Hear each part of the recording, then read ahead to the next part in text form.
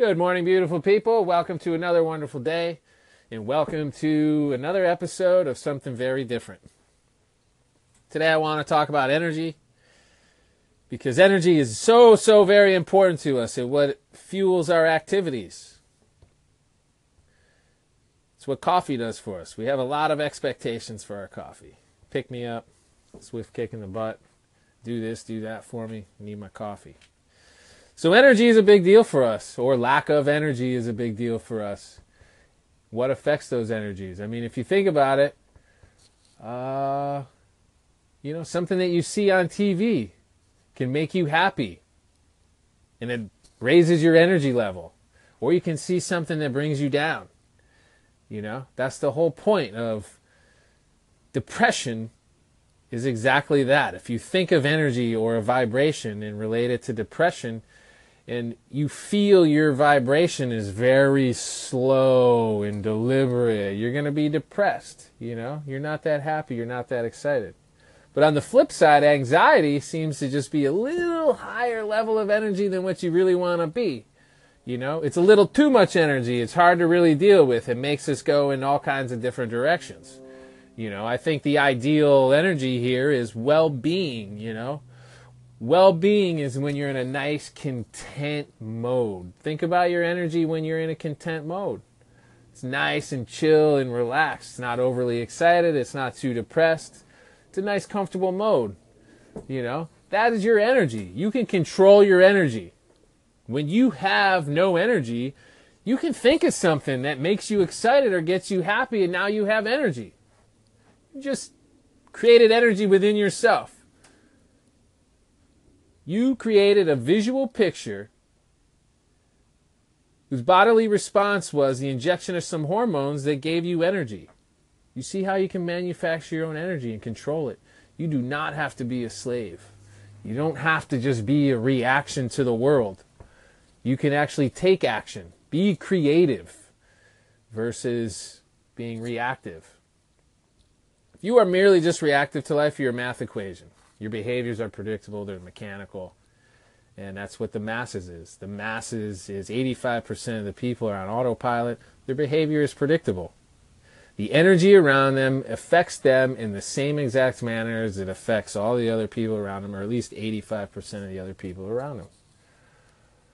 That's what we describe the masses as. Oh, and look at that. To describe them, the term is actually mass, which we know mass is energy. It's a certain type of energy. Different use of the word. So how do we pay attention to our own energy? You got to dig deep, look inside, pay attention to the things that add to your energy and the things that take away and the things that change your energy. You have a friend that brings you down and puts you into a different energy mode. But maybe that helps you express a certain part of energy that you have bottled up inside to somebody that needs it. So while you would think somebody could be bringing you down, they might not actually be bringing you down. It's actually that negative person or the person who's always having stuff go wrong with them might actually be a great outlet for you to express the opposite energy. So it's a match made in heaven. Completed the circuit. 2 poles. You have what somebody else needs. It's motion, energy, the flow of energy, transference of energy. So pay close attention. What foods do you eat that actually make you tired? And what foods do you eat that actually energize you? And when you look at bodily processes, you have a set amount of energy. And if you're digesting food, then your body is going to allocate a little bit of energy towards digesting that food while you're also trying to work. So it's one of those things where it's energy management now at this point in your life.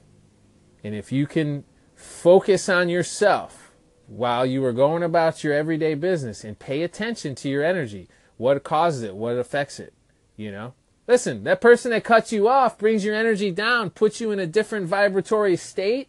Do not give them that power. Protect your energy. Be at a good, nice vibration. Don't let them steal your joy, and you will have well-being. That vibration will create well-being within you and outside of you. Have a great day. I'd like to add a little something to my energy segment here. There's many different ways to explore a subject. And one of those ways is to think of it in terms of wide shots and close-ups or medium shots. And I think one of the wide shots is energy in every day and how it affects us and what affects us in the most obvious of ways. But if you want to zoom in on ways that affect us, there's different layers in life and different factors controlling those different layers. And we could talk about energy in very simple ways and how it affects us based on the food that we eat. Now, we could also talk about more advanced techniques and more controversial techniques, which is using and manipulating your life energy to heal yourself. And the aspect that you can get into is when the moon is in certain positions, or when there's a new moon or a harvest moon, or when the moon is waxing or waning. There's different moments within the lunar month that certain activities are better because of the energy activity. So when you have a waxing moon, it's going from a sliver to a full moon. So you have this gradient of rising energy. And when you have this gradient of rising energy, it affects the seas. The seas swell.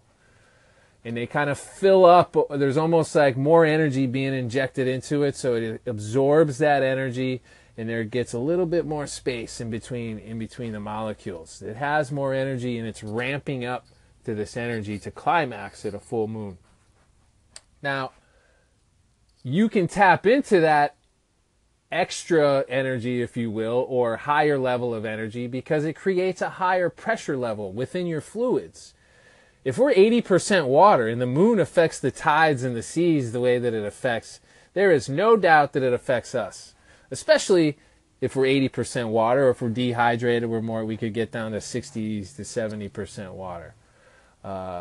So when you want to be healthy or well-being, it's good to be very hydrated, because then you're able to hold more energy. And the more energy you have, the more that you're able to produce, or the more activities that you're able to partake in.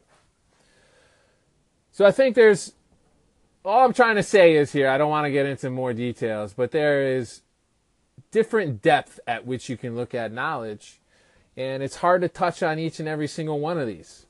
So if you do have questions, feel free to reach out, send me a question. And I can go into more detail or be more precise with some information that you may want to hear specific to you in your situation. So I'm here. I'm all ears. I'm waiting for questions.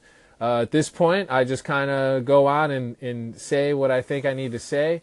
But I'd love to get some feedback and maybe start to talk about some things that other people would love to hear about. So thanks for listening. Take care. And I hope you enjoyed today's episode of Energy. Be well.